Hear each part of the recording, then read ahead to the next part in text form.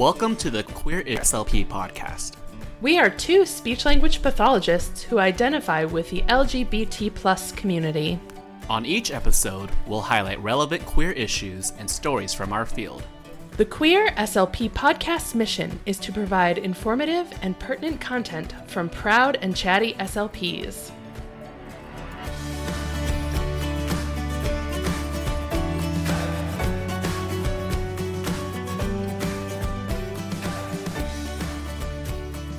Hello and welcome to the fourth episode of the Queer SLP podcast. Here we are, number 4. Yes, and again, I'm Hector, and my pronouns are he, him. And I'm Natalie, my pronouns are she, her. You're here for another proud professional episode. We just wrapped up our last one last week where we talked a little bit about me. And this week, we get to cover who? Me! Yes! Yay. We get to cover Natalie White. But before we start, Natalie is starting a new job. I am. Can you tell us a little bit about that? I am going to start a part-time job in a week and a half. It is a outpatient pediatric clinic. Okay. So I used to work at a clinic in Seattle, and they were bought by another company in the time that I was working in the school district. So it's a different company, but it's the same people that I worked with 6 years ago. Oh, okay. Yeah, but a different site. So Okay. I won't be in the Seattle clinic. I'll be in a different one. But yeah, so that's going to be my 0.5. And then when in a month or so. And that's all in person, correct? That's all in person. I mean, I don't know. They haven't given me the specifics on how the COVID style treatment is going to be. I think it's going to probably be distance. Right. But yeah, and then in a month or so, I am going to be contracting with a company doing teletherapy. All sorts of new things. So much new things, but you know, if you've ever been to the Seattle area, you probably know that the traffic is really bad. And I recently moved outside of the city limits, and I was trying to commute into the city to keep my job with our school district.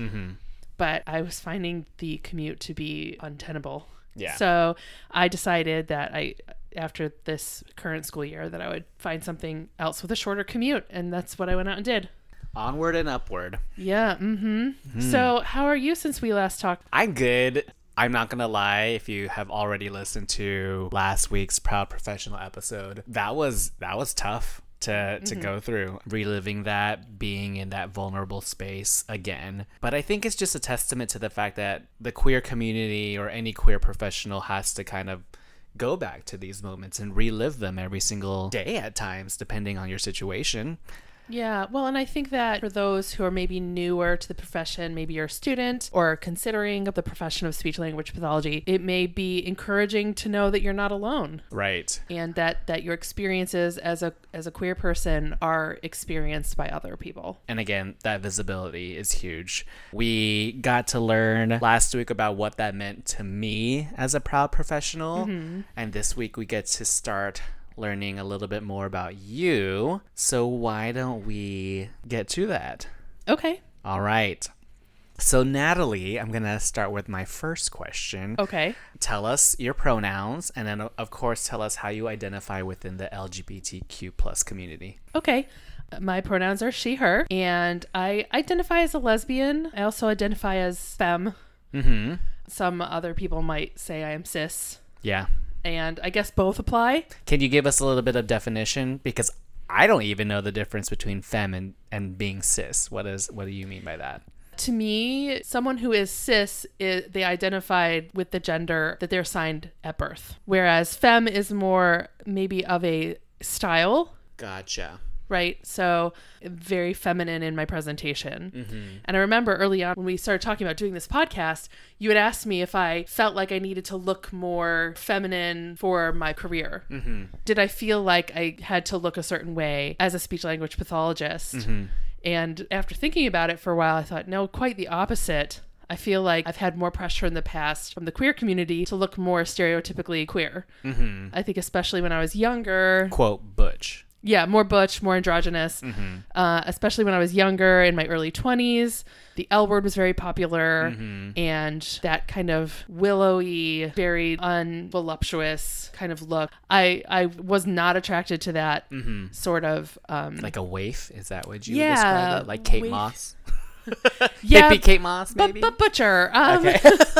But yeah, so I feel like in the past I've felt more pressure actually from the queer community to look more like that than I have felt pressure to look more feminine from the SLP community. Okay.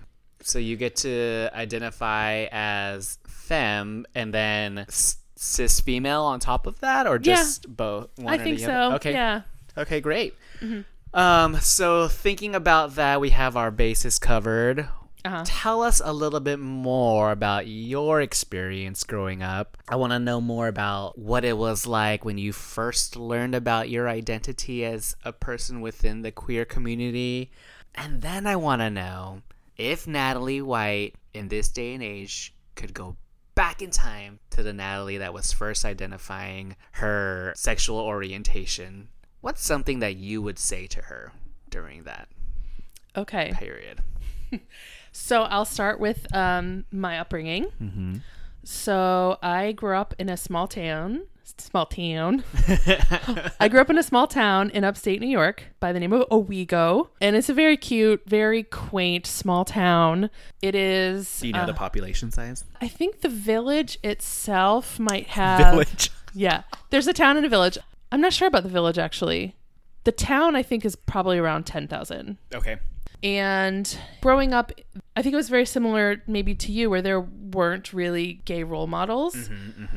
I can remember hearing people talk about in a negative light about gay people. Well, you were right in the midst of the HIV/AIDS crisis, right? Yes. And I remember people talking about that like it was something that was associated with a terrible lifestyle. And a death sentence. Yes. Well, and back then it was a death sentence. Yeah. I can remember the first time that I saw gay people and knew it. Where was this? This was not in my hometown. Yeah. But I think I might have been in 7th grade. Okay. And, you know, when you talk about the AIDS crisis, that's actually what brought this up in my mind. My science class went on a field trip to Washington, D.C. I think we were going to the Smithsonian. And quite honestly, I can't remember why we were there. But was it 8th grade? 7th or 8th grade. Yeah, I think I did that in my 8th grade year too. You go to DC and see stuff. Yeah. But what I do remember so very clearly, and I don't think that my teachers knew that this was happening, but we were in DC during their Pride weekend. And so I think this was like 1991 or 2, like early 90s. And driving in to go to the Smithsonian, and there's all these rainbow flags and pink triangle flags, and I'm looking out the bus window and I'm like, what is this? We get off the bus and we're doing our sciencey thing, but all along the National Mall there was the AIDS quilt. Oh, wow. I got to see the AIDS quilt in person. Wow. That was so amazing. And at the time, I didn't really know what I was looking at, but now I can look back and be like, that's amazing that I got to see that in person. We should do an episode sometime just about the AIDS crisis and what it meant to our community, because it was devastating. But I think one of the most impressionable things, like our last episode, you talked about how Matthew Shepard was so instrumental in your early gayness. Yeah. And this is before I was out or had the self-awareness to know that I was gay. But I remember this very clearly, that there were 2 men walking down the sidewalk holding hands. Yeah. And a couple of boys in my class started mocking them. And the guys holding hands just sort of were like, whatever, you stupid kids, and kept walking. And I remember thinking to myself, I don't get why they think that's a bad thing. You know, to me, it looked beautiful. That was the first time that I had seen gay people in person and knew it. You know, that's not to say that there weren't people in my town that were gay, but if they were, they did not advertise. Was that also the first observation of like homophobia as well for you in person? Or did you experience that growing up as well? See it? that was the first overt. You know, I think that in the town that I grew up in, people just didn't talk about it. My parents were very liberal people in a conservative town. Oh, so okay. I didn't really hear a lot of negative talk about it growing up, which I'm so grateful for. Yeah, that's huge. Not that it wasn't difficult for my family when I came out, because it was, but it could have been much worse. So I think that answers your question. Yeah, about it totally my does. background. Right. I remember when I was a sophomore in high school, my mom asked me if I was a lesbian, and I said no. Like she knew. She knew. My mom is an awesome lady, just so you all know. So hi, Mom. I know you're listening. Hi. She asked me outright, and I was not self-aware enough at that time to know that that's what I was. So Had you dated before then? I tried dating boys a little bit. Yeah. But it never really went very far. Yeah. I just didn't feel comfortable. And Right. at the time, I thought, maybe I'm just a late bloomer. Maybe just... I got priorities. Yeah, I'm thinking about schooling. I'm thinking about, needing to get into college and all that stuff. So I came out when I was 20. I was a junior in college. Yeah. And I fell in love for the first time. The girl. And like a classmate or a professor? no. Oh. She was a friend of a friend. Okay. And she kissed me. Oh, what? Right out the blue? Yeah, pretty much. Okay. Pretty much. And I think what's unusual in my case that maybe not a lot of people do is that I came out pretty much immediately. Like right after she kissed you? Yeah, basically. I told everybody. By the way, I'm a lesbian. Like, hey, I'm dating a girl. I just got kissed. Yeah. I was just so excited. And Yeah. to me, it was like a sudden load off my shoulders that I didn't even know was there. Right. Affirmation, right? Yeah. And it's like when you grow up and it's not even talked about, you don't even really think of it as much of an option. And so I just burst out of that closet that I never really was in, as far as I can tell. Like, I can look back to my high school years and realize now that, I had crushes on girls and all those things, but I just wasn't self-aware enough at that time to really know that that's what was happening. Was there another question? Can you repeat it? I forget. If Natalie of today could go back to that Natalie on the bus going to DC, seeing that AIDS quote, what's some knowledge or wisdom that you would pass on to tell her about how things would turn out? I think I would say your instincts are correct. Oh. There is nothing wrong with that. I think the big thing that happened with me that day was that I did not see the badness that other kids around me were seeing. All I saw was something beautiful and lovely, and it was love. Yeah. And so I guess I would say to my younger self, you're right. And don't let anyone tell you any different. Love is beautiful. Love is love. It's never ugly. Yeah. Love is never ugly. I love that. My therapist asked me that same question. That's why I asked it. And I had the similar answer, which is interesting. I wonder if most gay or queer people would say that my answer was, there's nothing wrong with you. Yeah. Whatever you think or whatever other people are telling you, there's nothing wrong with you. So interesting to see that we have similar-ish answers. So again, this is the Queer SLP podcast. We're talking about being professionals, but being queer professionals too. So tell me how you ended up choosing the field that we are currently in, which is speech-language pathology. Well, when I was in high school, I wanted to be an opera singer. Okay. Yes. I had big dreams, and did you have all the training too? I started taking singing lessons when I was in my early teens, maybe 13 or 14.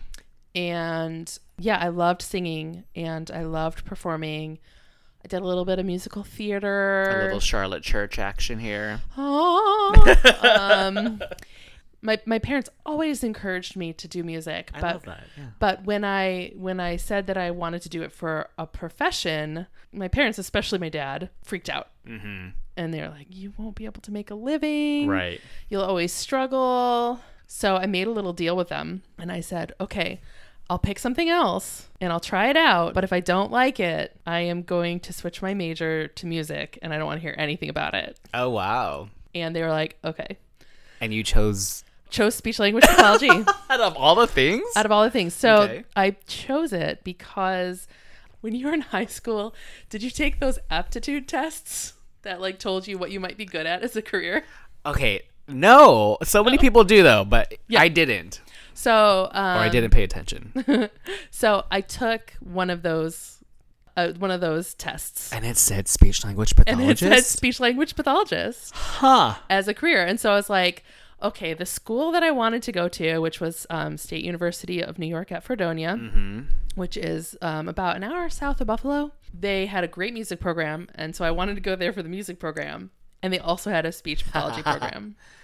So I thought, That is lucky because we don't have many speech-language pathology grad programs across the nation. Like, yeah.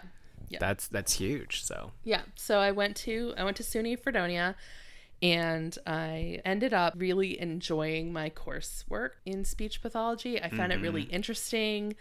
I loved learning about IPA, not the beer, not speeches, Yeah. but International Phonetic Alphabet. I loved phonetics. I thought you would like voice. I loved voice. Oh, okay, I was right. I loved voice. I participated in some research projects that a professor was doing in voice, which was really interesting. So I ended up keeping that major and minoring in music. And so that's how I ended up in this field. Okay. Yeah. Yeah, no, that's awesome. So for me, it wasn't my first choice, but for you, I mean, it was your second choice. It was your first major that you actually picked. Yes. So knowing that, and you weren't quite out when you picked it. No. So do you feel subconsciously being a lesbian had any impact on your choice, or do you feel any of that is related? No. No, I not don't. at all. No, not at all. Oh, well, I mean, not everyone does. Let me ask you this. Okay. Other lesbians in the field, do you know any that have been influenced like that? Being a lesbian made them feel comfortable or confident in going into the field of speech-language pathology? None that I know of. I would say for gay males, yes. Yeah. Yeah. I Okay. mean, any early childhood, Yeah. you'll get a lot of gay men that are nurturers. There's just something like, oh, it's cool. Like, you know you can do it. So, continuing on, speaking about work and everything, are you out at work? I am. And, okay, so what was your process? And have you ever not been out at work? And what does it feel like when you do come out? Well, it's always terrifying. Yeah. I almost always am out. Yeah. I think I have a little bit of privilege because I am cisgendered. That if I don't feel comfortable or safe in a situation, I can avoid the topic altogether and not come out if I have a student or a coworker who I just don't feel safe with. But I would say that that's 1% or less of my situation. Do you wait for them to ask? No. Do you want to hear a funny coming out story? Always. Okay. Yes. So I worked in a clinic. Let's see. They hired me initially to do a maternity leave. And then just as that clinician was coming back, they had another maternity leave. So I did the second maternity leave. And as I was in the second maternity leave, another SLP in our clinic got pregnant. And my boss at the time said to me, oh, there's something in the water. Like, people in this clinic keep getting pregnant. And I kind of looked at her, and I wasn't out yet. I had been there like a few months. And I said, well, you don't have to worry about me. And she's like, well, there could be an accident. And I said, no, there really couldn't. And she pauses and she looks at me and she goes, oh, it was hilarious. Oh my gosh. And yes, that's my funny coming out story. Yeah. But usually coming out, I just sort of slip it in. I'll mention my partner or something to that effect. Using the vocabulary, my partner, like my girlfriend or fiance. When I was married, I would say my wife. And then I got divorced. And so now I'll say either, well, okay, another story. Do you want another coming out story? Always, again. Okay, so not too long ago, I was in the staff room of a school building I worked in, and I was talking to the counselor. We were just kind of chatting about our weekend, and I said, oh, my fiance and I did this, this, and this. And she's like, oh, what's his name?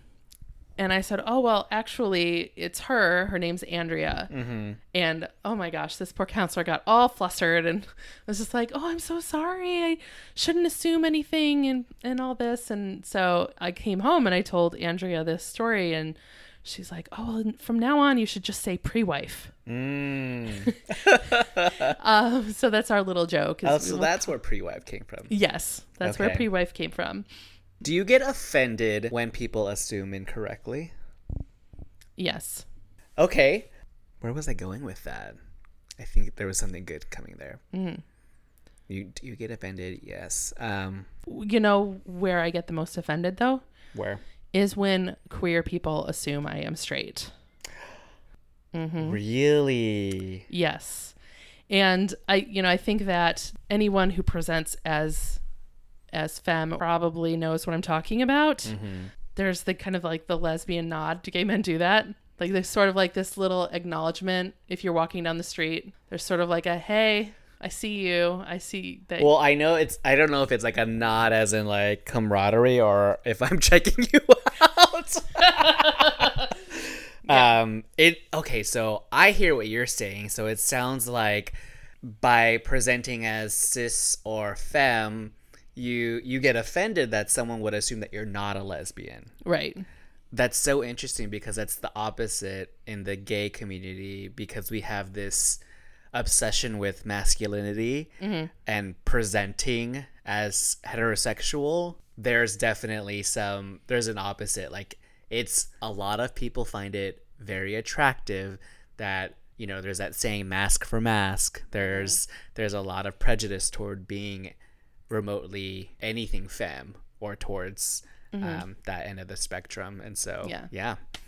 I just remember when I would, like, for example, be walking down the street with my wife, my ex-wife, and she was very masculine looking, very obviously, you know, quote, lesbian. Right. I would see we would walk past women and they would just sort of, there would be this nod of acknowledgement, like, hey. Toward her. Mm-hmm. But if I was walking by myself and I passed women, I never got that kind of acknowledgement. And I guess that goes back to what I was saying about feeling pressure to look more, quote, lesbian, because I wanted to be acknowledged by my community. Right. But when people look at me, they see they assume a straight person. Right.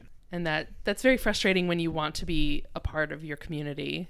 Right. And when I was younger, I tried to fit in, and I changed my style of dress and my hair and like all these things to try and fit in, but it just felt wrong. Right. So, yeah. Hard to be your authentic self when everyone else is trying to figure out who they are as well, you know? Yeah. So there is no blueprint on how to be a lesbian. No. I mean, you have to be true to yourself. And I think that it took a while for me to come to that point where I was like, I'm going to dress how I want to dress. I'm going to be who I want to be. And people can make assumptions about me, and that just can't matter to me anymore. And so I am who I am, and I'm comfortable with that. Are you comfortable at work showing that you have a partner? For example, one of the things that I am so envious about, and this is something else that I need to unpack, when people have pictures of their spouses or their families on their desks or on their clipboards, I get so envious of that because, one, I don't have that currently, but two, there's fear. Like, even if I did have it, there is a bit of me that, while I am a proud professional and proud to be gay, there is that piece of me, and maybe that's from my past and my traumatic experiences in the schools, but I don't know if I would feel comfortable putting up a picture of me and my partner, husband, boyfriend, you know. What about you? I always have a picture up. Yeah? I love that. Yep. And I display it prominently. Most people don't even notice it's there, but it can become a topic of conversation. And I've had kids ask me, who's that? And I've had parents ask me, who's that? And colleagues ask me. That is an opportunity for me to come out Yeah. And be like, oh yeah, that's my person. Yeah. You know, usually if a kid asks, I'll say, oh, well, that's my family. Right. And 95% of the time, kids are like, all right. Yeah. Then that's that. You know, it's completely normal to them to have that. Mm-hmm. And then there's those few kids, like we talked about last time, that are like, oh. Yeah. And usually my response to that is, well, can we still be friends? I mean, does that change that we've been friends all this time? Right. You know, most of those kids will be like, oh yeah, we could still be friends. You know, so I see that they have some biases that have been taught to them, but they're not so ingrained in most kids that they can't interact with me. Do you get a sense of feeling that the LGBTQ plus community often in the professional setting has to sort of martyr themselves to be visible in the professional world? Do you know what I'm saying? No, I don't. So like when I think about martyrdom, I think about like you kind of had to put yourself out there regardless of whether or not you know how it's going to end. And even if it is, quote, self-sacrifice, like, do you feel like there's a pressure for us to have to do that? At this point in time, yes, I do. I think it really sucks that we have to. In a perfect world, I think that we wouldn't have to. But at the point in time that we are in, I think we still need to be visible and open ourselves and take a risk that straight people don't have to take. It is a risk, which brings me to my next question and the importance of allyship. Allyship looks different to every single person, and in different fields, it looks different as well. So, Natalie, for you, what do you consider allyship in our field? I think an ally is a person who is always open to learning, who can self-reflect and be okay with their mistakes, can say, oh, hey, what I just said or did was wrong, and I can change that. Right. Someone who has the comfort in themselves to be able to change. None of us are perfect. None. Yeah. And we all make mistakes. And I think it's what you do with that afterwards. I think that an ally is someone who will stand up to others when they say something disparaging about another group. And I think that that's being an ally for any marginalized group. Right. You're not going to allow somebody to speak negatively. Right. You often hear that's just the way they are. Right. Or that's just how things are. And that's not the actual case. Yeah. We've just accepted that to be. Can I tell you a story, an ally story? Yes. Okay. We love a good ally. Okay. So I feel like one of my greatest allies is my mom. Hi again, Mom. Hi, Mom. So my mother and I had a very difficult start when I came out, which is very interesting because she knew I was gay before anyone else knew that I was gay. But when I came out, she really struggled with it. She would call me on the phone and ask me questions that made me a little uncomfortable, like, oh, why can't you just be friends with girls? This male friend, he's single. Why don't you date him? Right. And I have never doubted in my mind that my mother loves me. Never, ever once. But at that point, it was very difficult for me to have any kind of relationship with my mom. Fast forward a few years, and I'm living in Seattle, and my mom wants to come visit me. She's in New York still. She's in New York still. Okay. She still lives in my hometown. So I was nervous about it because we had this rocky relationship for a few years. But I said, okay. And she came out to see me. And it just so happened that she came out to see me during Pride. I think this was Pride of 2004. I decided to take a leap of faith and I brought my mom to Pride. We're walking around and looking at things and I'm not really sure how she's reacting. We happened to walk by the PFLAG booth. And for those of you that don't know, PFLAG is Parents and Friends of Lesbians and Gays. This is if you go to a Pride celebration and someone offers you a mom hug or something like that, because a lot of people in the LGBT community are rejected by their families. And so PFLAG is there to support those people and also to support parents who have queer children. So we go to the PFLAG booth. And we're looking, and my mom starts talking to this other mom. They seem to become friends really quickly. They go and sit in some chairs, and they're talking. And so eventually I wander off because I'm getting, like, bored. So I went off and I looked at the festivities, and then I would come back and they were still talking, and then I would leave and they were back and they would still be talking. And my mom talked to this other mom for I don't know how long, a couple hours at least. Eventually they were done. And I still to this day do not know what they talked about. But a couple weeks after she left, my mom calls me on the phone and she's like, I have to tell you something. And I was like, okay. And she says, I was at work and this other person made a gay joke that was really offensive. And I told her, you can't say that. That's offensive to gay people. And it blew me away. Yeah. It blew me away. And that's what I mean by someone who can change. Yeah. And can stand up. Even when you're not there. Yeah. Even when, like you were saying. Yeah.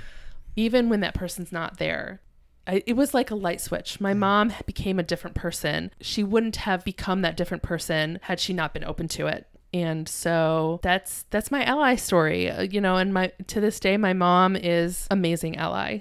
Pride Month is huge for you because come full circle with your mom, we think about your 8th grade trip or 7th grade trip. Yes. Where you first were there exposed, and now your relationship with your mom. Pride's a very important month for you, it sounds like. Historically. I never made that connection, but yes, I guess it was. Yeah. It is. It continues to be. That's why it's important, right? Yeah, it is important. Yeah. It's not just a party. It's not a huge circuit party for gay people to go to. And parades, it can be transformative. It is transformative for those who are open to it, who are starting their journey, who are in the midst of their journey, and anywhere in between or after that. So thinking about allyship, we kind of talked a little bit more about what that looks like in your private life, but in your professional life, what does being an ally look like to you? What are some things they should do, and what are some things they shouldn't do? I don't know if it's that different, to be honest with you. Yeah. I think it really is about that cultural humility and standing up for what's right, even if it doesn't impact you personally, to be able to stand up and say, hey, that's not right. And also, I think that an ally is someone who will be aware enough of current events to understand that that person may be affected. So I think being aware enough that certain events may impact that person in a different way. Right. So if you hear about something happening that may be upsetting to them, to check in with them. We often talk a lot about being trauma informed when it comes to our clients and customers or whoever you work with. I think being trauma informed with our coworkers is something that we as people on this planet could benefit from. And I think that's a really good point of being aware of what's going all around. Okay, so we've talked a lot about allyship. We covered that.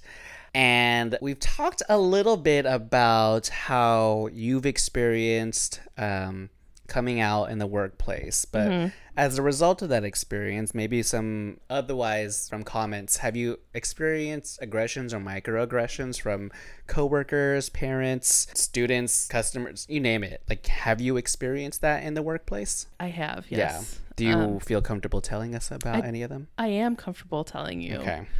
Going back to the clinic that I mentioned, there was this woman working there. She was administrative assistant. So she did the scheduling and would check patients in. And when I first started working there, I didn't really understand. Like, she wouldn't say hello to me. She wouldn't make conversation with me. There were other people in the office that she would be friendly to and talk to. And she would go out of her way to tell my boss about mistakes that I made. Like, document them? Or just, tattle? She just tattle. It was tattling. And, I'm human. I would make mistakes. Sometimes my bus would be late and I would be late, or gosh. Yeah, things like that. And I never really knew why she didn't like me. And then this person was moving and she was training her replacement. And when I was out of earshot, she told this person that I was a lesbian and was saying it in a way that communicated disgust. Yeah. What she didn't know was that this person she was training was bisexual.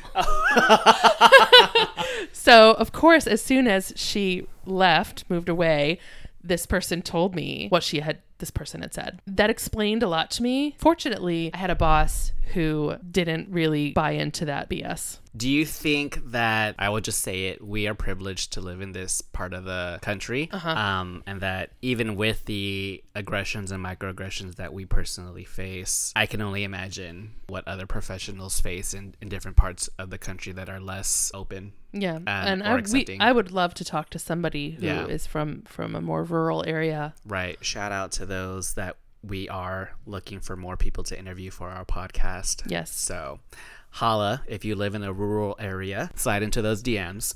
Do you think, I think the answer we all know is that there's not enough visibility.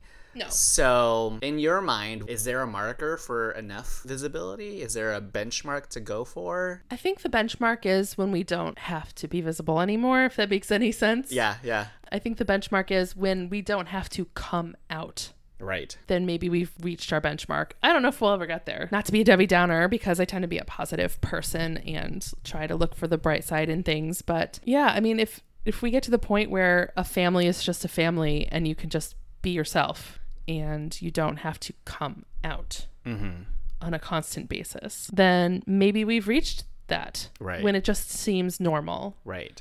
Because it is normal. Being queer, being non-binary, being trans, all those things is normal. Do you have any queer role models? I do. I have a queer SLP role model. I'm not going to use his name because I haven't asked permission. I had a professor in grad school. I went to MGH, Institute of Health Professions in Boston. And I'm pretty sure it was the first day of class. He came out to my entire class. And this was 2001, I think. And he just laid it all out. Yeah. He was very encouraging. And yeah, he was, when you talk about being open, he exemplified that. That's so awesome. So you know who you are. Thank you. I don't know you, but I love you. That's so awesome. So I think that's about all the time we have. Do you have any final thoughts before we sign off? Just to reiterate that you're a beautiful person. Oh, queer SLP out there. Be proud. Maybe that's a little bit of a cliche, but well, pride matters to you. Pride matters to me. Be proud and know that you're supported. Yeah. You are not alone. I know that sometimes it might feel like that. We as SLPs tend to be the only SLP in our building. You may be the only queer person in your building or in your setting. This can be a very lonely profession. I just want to say to you that you are not alone. That's great. Yeah. I love that. All right, so that's it for today's episode. Thanks for joining us for this 4th episode and our 2nd Proud Professional session. If you like this episode, make sure to subscribe and like us on Instagram and Facebook at The Queer SLP. And we also have a website, thequeerslp.com. And be sure to tell your friends and family and whoever else you think might enjoy this podcast. Yeah. Also, if you are interested in being one of our proud professionals, make sure to message us. We want to hear from everybody, from all walks of life, from all professions, from all categories. Please reach out to us. Yeah. We want to hear from you. This was the main reason why we started this podcast, was so that we could give others a platform. So please, if you have something you want to share, or if you're just regular Joe Schmo and you want to share that you're a queer Joe Schmo, we want that too. You don't have to be doing something. Being yourself is enough. So yeah, we want to tell stories here. Yeah. Thank you. For us. That's it. Please join us next time when we talk about being out in the workplace. Bye.